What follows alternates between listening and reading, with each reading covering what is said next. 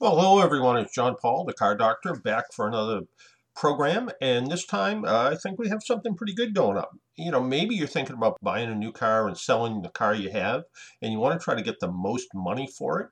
And you've seen some of the ads with CarMax and Vroom and others, and you wonder, where can I get the most for my car? Should I just trade it in? Should I sell it on my own? Well, we're going to be talking with Josh Cobert.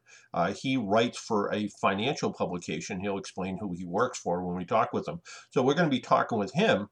Also, we're going to be reviewing the 2022 Honda Passport. No, not that minivan that was, well, it wasn't a great minivan. It was sort of half made by Isuzu and half made by Honda. No, this is a SUV, is a 5-passenger SUV. Think Honda Pilot, only a little bit smaller. But basically a Honda Pilot somewhere under there, but a little bit rougher Honda Pilot, and by rougher I mean ready to go off-road and kind of go on that road less traveled, I guess would be a good way to call it. And then, of course, we'll be reviewing some of the emails that we've gotten. And also, this is kind of almost weird. Got a pen in the mail. And I get stuff in the mail periodically. We were talking with the folks from C-Tech the other day, and I got one of their battery chargers. Their C-Tech CS Free, which is the solar battery charger. It's kind of a self-contained battery maintainer. So I'm a big fan of maintaining your batteries, making sure you keep them in good condition.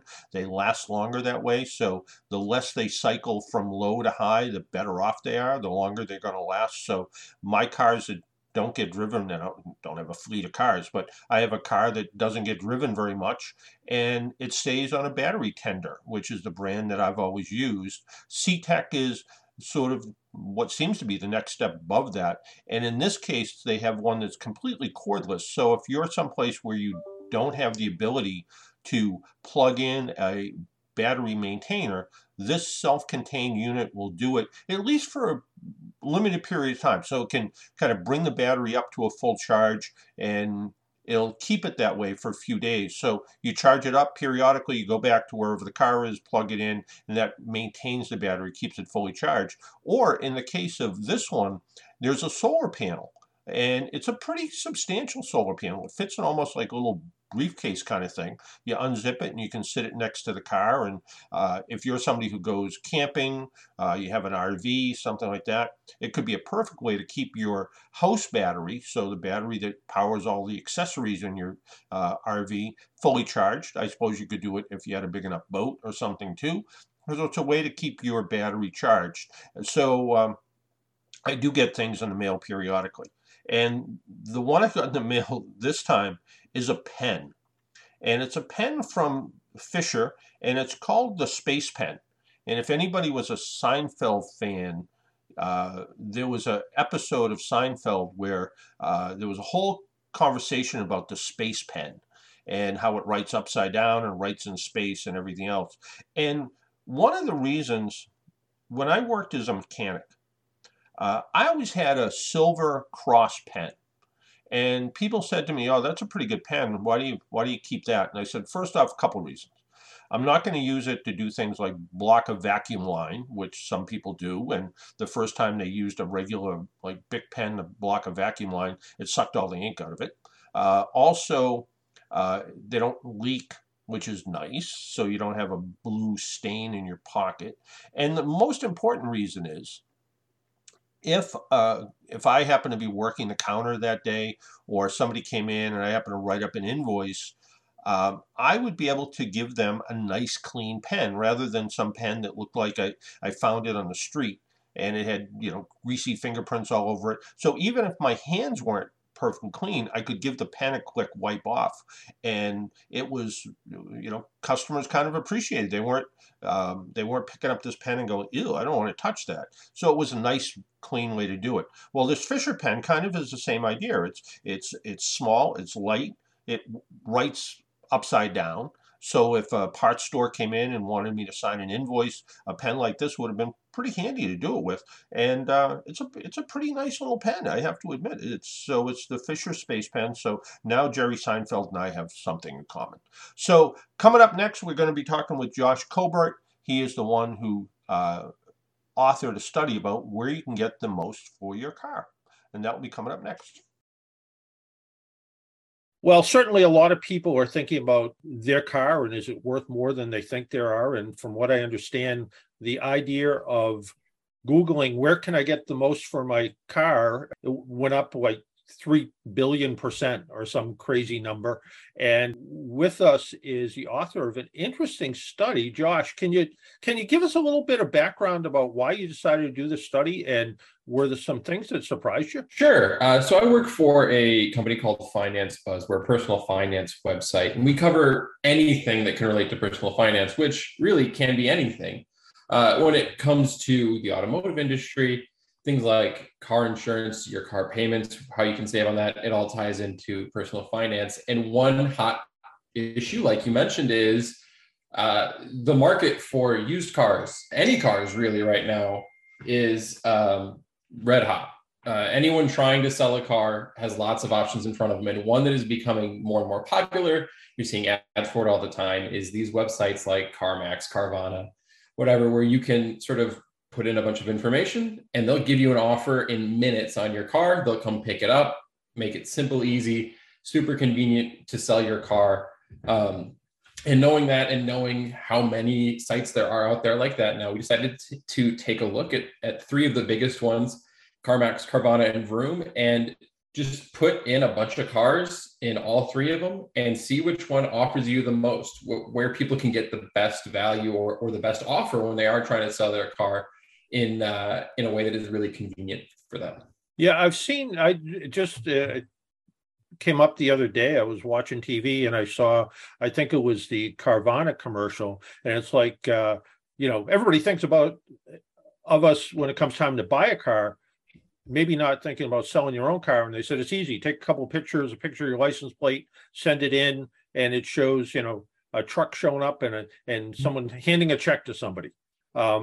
First off, is it really that easy? I mean, it seems like it. Carvana in particular, I know exactly which ad you're talking about. I see it all the time too. People know them from their sort of car vending machine gimmick, that thing where, you'd buy a car online, they'd send you a big chip and you'd go to their little store and put it in the car comes down. I have sold, which, by the way, I really want to do someday, just to see the car come out of the vending machine. But I kind of do too. My wife and I we're trying to buy a car right now, so we'll see. We're shopping all over the place. Maybe we'll get a chance to do that soon. But I've actually sold a car years ago, actually, before these became super popular. I actually did sell a car this way. I had an old Hyundai that wouldn't work. Couldn't drive it anywhere. And I was upfront, said it doesn't run. It's got this, and this is this old. And I got an offer for what I thought was a pretty reasonable amount given the condition of the car. And they came right to my apartment, picked it up. They just said, hey, we're here. Do you have the keys? That's all I had to do was give them the keys. Yeah. And they literally handed me a check. And I think these bigger name sites probably have an even better process, an even slicker one. And it really also makes sense when you are thinking about shopping too, because some people might say, well, maybe I can make a little bit more money trying to sell it on my own, but then you have to deal with the frauds of all of that, the fake bank checks, hey, I'm sending you a little extra money because that's going to cover the transportation costs, and come to find out, it's the whole thing's fake. And at least if you're dealing with Carvana and Varoom and CarMax, they're very legitimate companies that Carvana just bought one of the largest car auction companies in the world for like $2.3 billion. So certainly, you're dealing with a legitimate company. But is there a difference? Are they all using the same algorithm to come up with the price, or does the price vary? So that's the heart of the study and what we looked at. And I'll tell you what, they definitely are not using the same algorithm. We tried to be as consistent as we could about car quality and all sorts of things, but each of these sites asks different questions that they use. Varoom actually, I think, is asked the most detailed questions. Carvana was was very simple. CarMax was kind of in between, and the amount of questions they asked and what they wanted to look at. But when we did this, we tried to be as consistent as we could across all of them. And we found that no matter how old your car is, no matter if it's a car, an SUV, a truck, a van, no matter how many miles are on it, CarMax was easily most likely to give you the best offer. Across the 100 different vehicles we looked at, 63% of the time, CarMax had the best offer. And CarMax's average offer across those 100 cars was over $1,000 higher than Carvana and $1,100 higher than Varoom.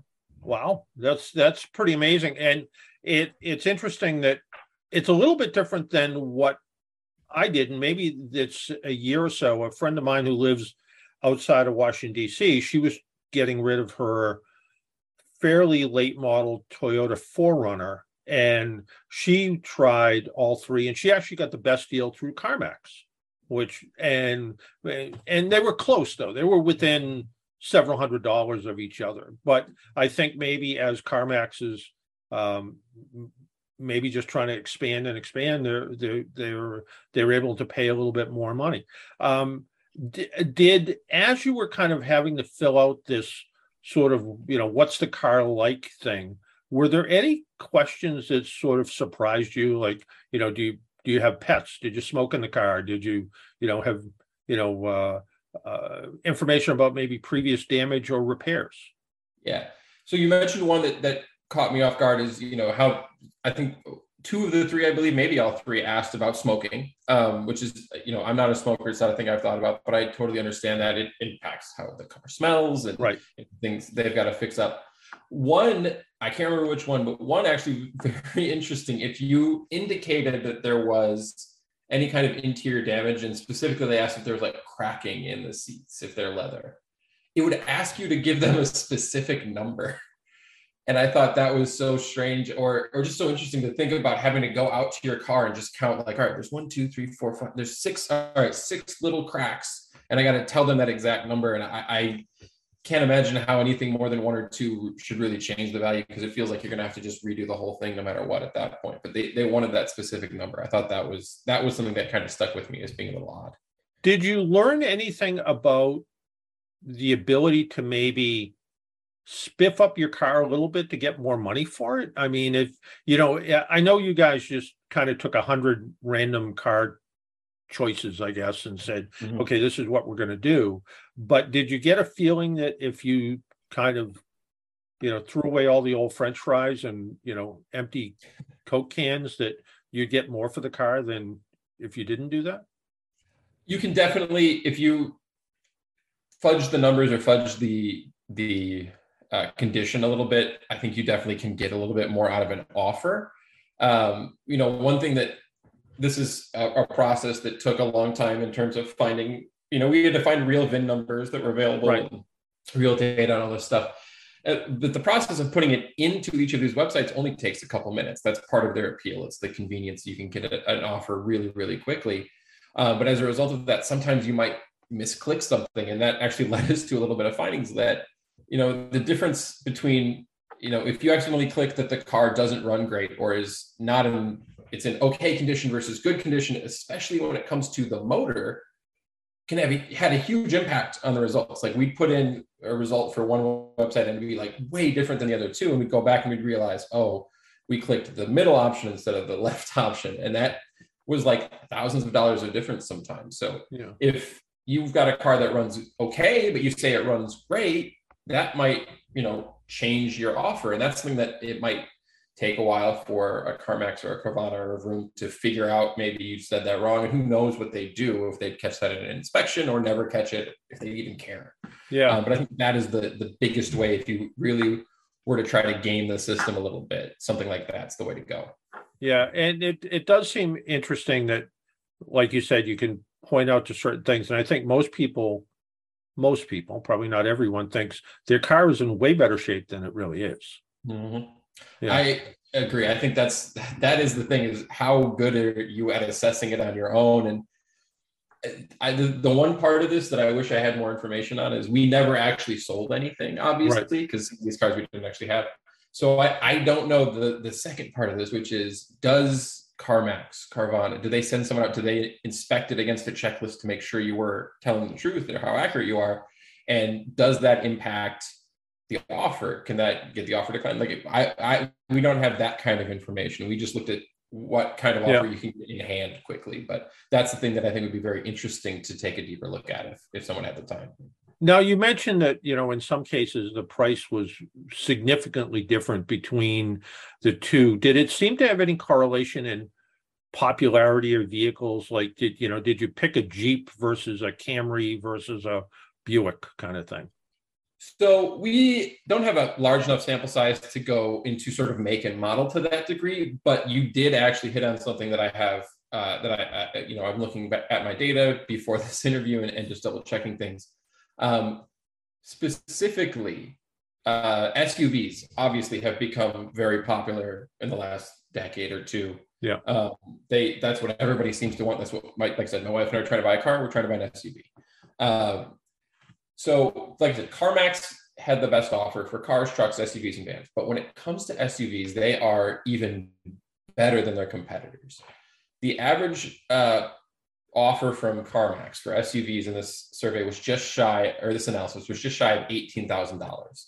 It was only $16,400 at Carvana and $16,100 at Varoom. So over $1,500 difference at Carvana and almost $2,000 for Varoom. So when it comes to SUVs, CarMax really, really wants to get your SUV back in there. They want it in their hands. And does, as part of your sample size, did the region you live in play? Did you use different zip codes to see if that made any kind of difference? Did you use, Florida, Boston, Dallas, or anything like that? So we didn't explore it too closely. That was a component at early stages. We weren't noticing very big differences, actually. We weren't really catching anything. I was switching zip codes around and seeing if it did have any kind of an impact. I didn't notice anything, but again, we only looked at that very minimally in a small amount. So it could be still something out there that could give you a couple $100 here or a couple $100 there.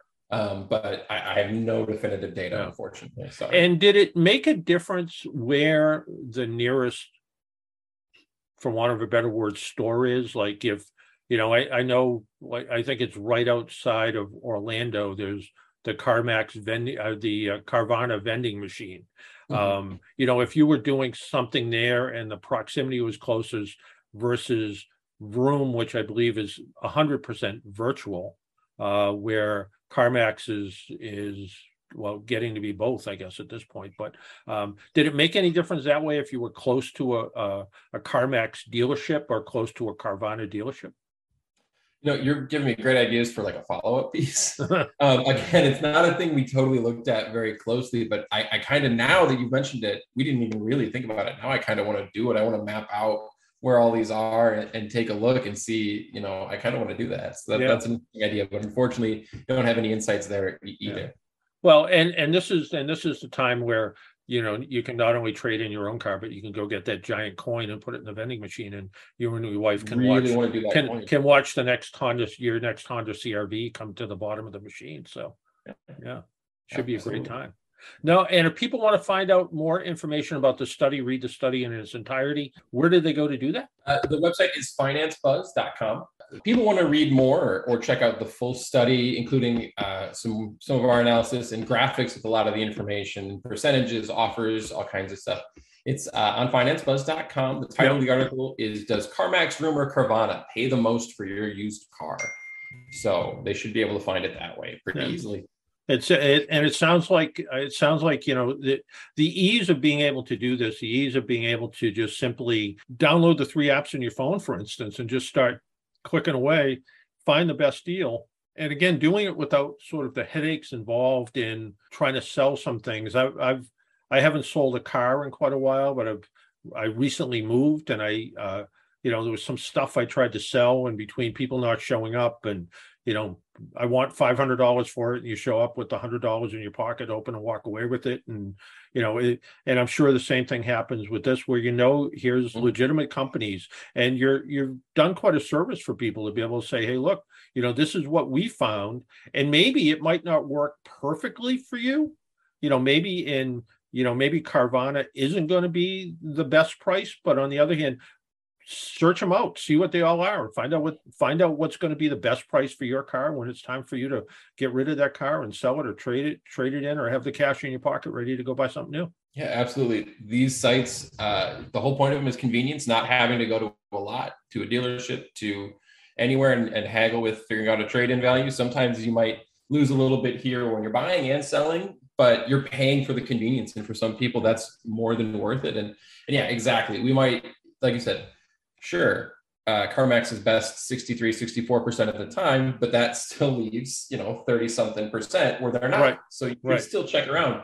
But with this study, we feel like we're giving people a really good idea of where they should start, and sort of start here and then compare, see if anyone can stack up to that offer. And that's kind of what we wanted to do. Yeah, and you just brought up a really good point. Start here and compare, and then maybe if there is a local used car dealer, new car dealer in your area, and you can say, look, Carvana was going to give me $14,000 for my car. You're offering me 10. Well, either I can go trade it in with Carvana and come back with the $14,000 in cash in my pocket, or you can make your offer better. So it gives you a different negotiating chip at the same time, which again makes that pretty invaluable. And you can legitimately say, hey, look, I got these 3 offers from these 3 companies. They're all within hundreds of dollars of each other, but your offer for a trade-in is $4,000 difference. No, there's got to be some room in here for you guys to change your price. And like an old store I was in Maine said, we buy junk and we sell antiques. And sort of the theory is the car dealer, you come in and kind of, yours is a piece of junk until they wash it and wax it. Then it's a pristine vehicle for sale. And, here you have this ability to be able to say, look, no, I have legitimate offers on the car. They're willing to come out and hand me a check. What can you do to match that? And I think you've given our listeners a really powerful bargaining tool. I hope so. That's what we want to do. Finance Buzz, we want to empower the everyday person to have better control of their personal finances and have that kind of negotiating ability to get the best deal when they're selling their car, maybe even when they're buying it. So I'd love to hear that it was well received, and we do hope it helps people who are in this process. Well, Josh, thank you for your time, and enjoy the rest of your day. So some pretty interesting stuff, trying to figure out where to get the most for your car. Do you go to CarMax? Do you go to Varoom? Do you go to Carvana? Do you sell it on your own? Remember, if you are selling it on your own, and versus what a dealer is going to give you for a trade-in, remember, when you trade that car in, the difference is that trade-in price comes off your sales tax. So if the numbers aren't too far apart, do the math calculation to find out, is it really better to try to sell it on your own and make that maybe extra $1,000 or $2,000, or is it better to trade it in with the dealer and know that you're going to pay less sales tax? Just one more thing to keep in mind. If you need to get a hold of me, if you want to get a hold of me and talk to me about your car, best way to do it is always send me an email. That's jpaul@aaanortheast.com. Or if you're in my AAA club area, go to AAA.com/cardoctor, and you can leave me a message there, and you can see some of the things I've written lately. And you can also find, of course, my newspaper columns in Newsday, the Boston Globe online, Providence Journal, the Quincy Sun periodically, as well as the Yankee Express. And there's a bunch of newspapers up in central and western New York, the Saratogian, the newspaper up in Troy, some good solid daily newspapers, and you can find my column there. Usually those run on Sunday. So I do get a variety of questions, and this one's actually an old car question. This person has a 1970 Ford Torino. They've done a ton of work to it. It has the 351 Cleveland engine in it rather than the Windsor engine. Car only has 61,000 miles on it. They purchased the car last year. It's been to many shows, it's won awards, but the problem is they think it runs hot. It runs about 210 degrees. They've added an upgraded radiator, added an electric cooling fan, replaced the thermostat, and these cars used a bypass plate, and we'll talk about that in a minute. And so they've done all these changes, and it was supposed to bring the engine temperature down to 180 to 200 degrees. It's still running at 210.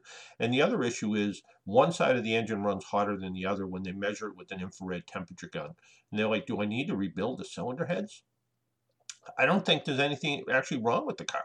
A standard radiator cap and a mix of 50% engine coolant and water will bring the boiling point up to 260 degrees. If it's running at 210 in traffic, that might actually be normal. As you point out, the Cleveland engines have this water restrictor plate under the thermostat, and well, it's kind of next to the thermostat. And basically what it does is it slows down some of the water as it circulates through the engine.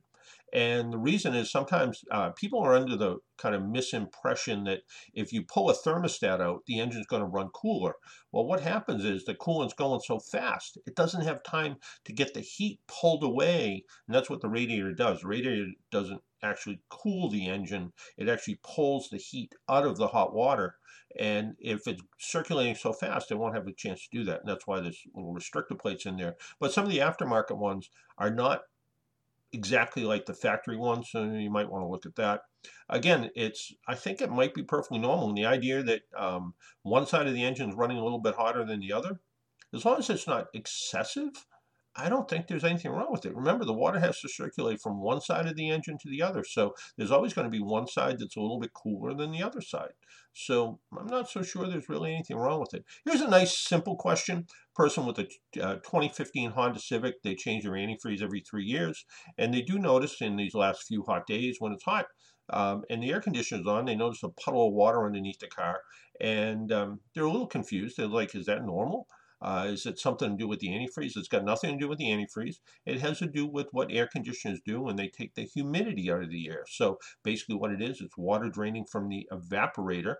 There's a drain in the evaporator, and it's a normal operation of the air conditioner. In fact, if it wasn't doing that, if you didn't see a little puddle under the car on a hot day, I'd be concerned that the evaporator drain is clogged and it's not allowing that water to drain, which can turn into mold and mildew and slosh around, even to the point where I've seen it literally gallons of water drain out of some of these evaporator housings and into the ductwork, to the point where I remember a Toyota Corolla that came in to the AAA Diagnostic Center, and the person said, there's a sloshing noise I hear all the time. And sure enough, the water would actually come into the inside of the car. And we looked up and saw where the evaporator drain was. It was nice and out in the open, and put a little wire up there and pulled out some of the pine needles that were holding it in place, and literally gallons of water came out of it. So that can happen. So you want to make sure it's nice and clean, and that again will prevent mold and mildew building up. So something you want to take care of and make sure that you do that. And if you take care of your car, it's going to, I hate to sound corny about it, but it's going to take care of you. And it really does make sense to try to really keep your car in as good a shape as you can keep it. Well, I promised we would talk about the 2022 Honda Passport. And the Honda Passport is a 2-row, 5-passenger SUV. Think of the Passport as a shorter, more aggressive version of the very popular Honda Pilot. Passport's available in 4 trim levels: EXL with 2-wheel drive, EXL with all-wheel drive, top of the line Elite. And the subject of our road test, the Trail Sport. For 2022, Passport's extended and expanded list of standard safety features also includes some real comfortable things too, like power adjustable front seats, heated front seats even, 8-inch display audio system with Apple CarPlay and Android Auto integration, wireless smartphone charging, but not wireless CarPlay, at least not for me at least. Our Trail Sport model Passport features standard all-wheel drive with a 10 millimeter increase in track width to improve stance and stability. wonder how they did that. I wonder if it was just different wheels. The tires also have more aggressive tread and a more rugged look. Also, the Trail Sport looks a bit different than its siblings with a unique grille treatment and more aggressive front and rear bumpers that include skid plate designs and prominently painted silver. The cabin features an orange contrast stitching with Trail Sport logos embroidered on the head restraints and molded into the heavy rubber all-weather floor mats. Trail Sport also features power folding side mirrors, I guess handy if you're on narrow trails, and a heated windshield wiper parking area to keep wipers from getting stuck in northeast winters. So if you're one of those wiper up people, you don't necessarily have to do it. And I've never seen a car manufacturer that recommends putting the wipers in the kind of service position, so up away from the windshield. So if you're one of those people, good for you, but I don't do it, and I don't think people should do it. The cabin of our Trail Sport was very nice with the majority of the controls well placed. The shifter is a push button arrangement, um, which I'm not a huge fan of, but after a couple of days, it became second nature to use. The radio controls are lacking an easy-to-use station selector knob. There are plenty of storage bins at 12-volt power points for electrical accessories, as well as 120-volt power outlet. The other nit I had to pick, I guess, was although there is wireless charging, in the case of my car, I couldn't get Apple CarPlay to work without plugging it in. The large infotainment display is bright and clear and doesn't wash out when the sunroof is open. Safety is addressed with what has become typical driver safety features such as forward collision warning, automatic braking, lane departure warning, lane mitigation. These are things we're starting to see in every vehicle these days. In fact, automatic emergency braking will be standard in vehicles built after the 2022 model year. The front seats are comfortable and supportive. Also, the rear seats are pretty comfortable for two adults and at least three for a short trip. It's a very comfortable vehicle. On the road, the Passport handles well. It has a slightly firm but comfortable ride. The 18-inch tires and wheels on the Trail Sport version, I think, really help improve the ride over maybe the 20-inch wheels that would come on a standard Pilot, for instance. The 280 horsepower V6 engine gives the Passport a surprisingly quick feel. Again, the same engine that's in the Pilot, and the 9-speed automatic transmission shifts smoothly and confidently. Always seems to land in the right gear. Fuel economy, not really a strong point. The EPA rates the Passport 19 city and 24 miles per gallon on the highway. I average just a smidge over 20 miles per gallon. Well, here's what I really think. The Honda Passport's a hidden gem in the midsize SUV category. If you don't need 3 rows of seats and you're looking for a vehicle that carry 4 adults, handle moderate off-road travel, and can carry lots of cargo and tow a boat, a camper, or a toy trailer, look at the Honda Passport. I think it tows up to about 5,000 pounds, so it does a really good job. Might even tow a little bit more than that, but certainly it has what it takes. And again, if you're somebody who's looking for just a little bit, and I said it in the beginning of the podcast, a little rougher kind of, and I don't mean rough around the edges, I mean a little bit more rugged version of a Honda Pilot, look at the Honda Passport. And again, you're getting that kind of legendary Honda performance where they tend to just hold up really, really well. Well, that's it for now. We'll do another podcast probably coming up, who knows, maybe in as soon as a few days. And that's one of the things different than the radio show. The podcast, we can do it whenever we want. And we have a couple of interviews coming up. The all-new Ford Raptor with a high-performance 700 horsepower engine. We're going to be talking to the folks from Ford about that. And also, there's now a police version of I believe it's the police version of the Bronco. So we'll have to hear a little bit more about that as coming up. I haven't talked to those folks yet, but that will be coming up. And also a little bit more in the future, we're going to be talking to Matt DiLorenzo. I've known him over the years for writing different articles and books and websites, but he's written a book about how to buy a used EV.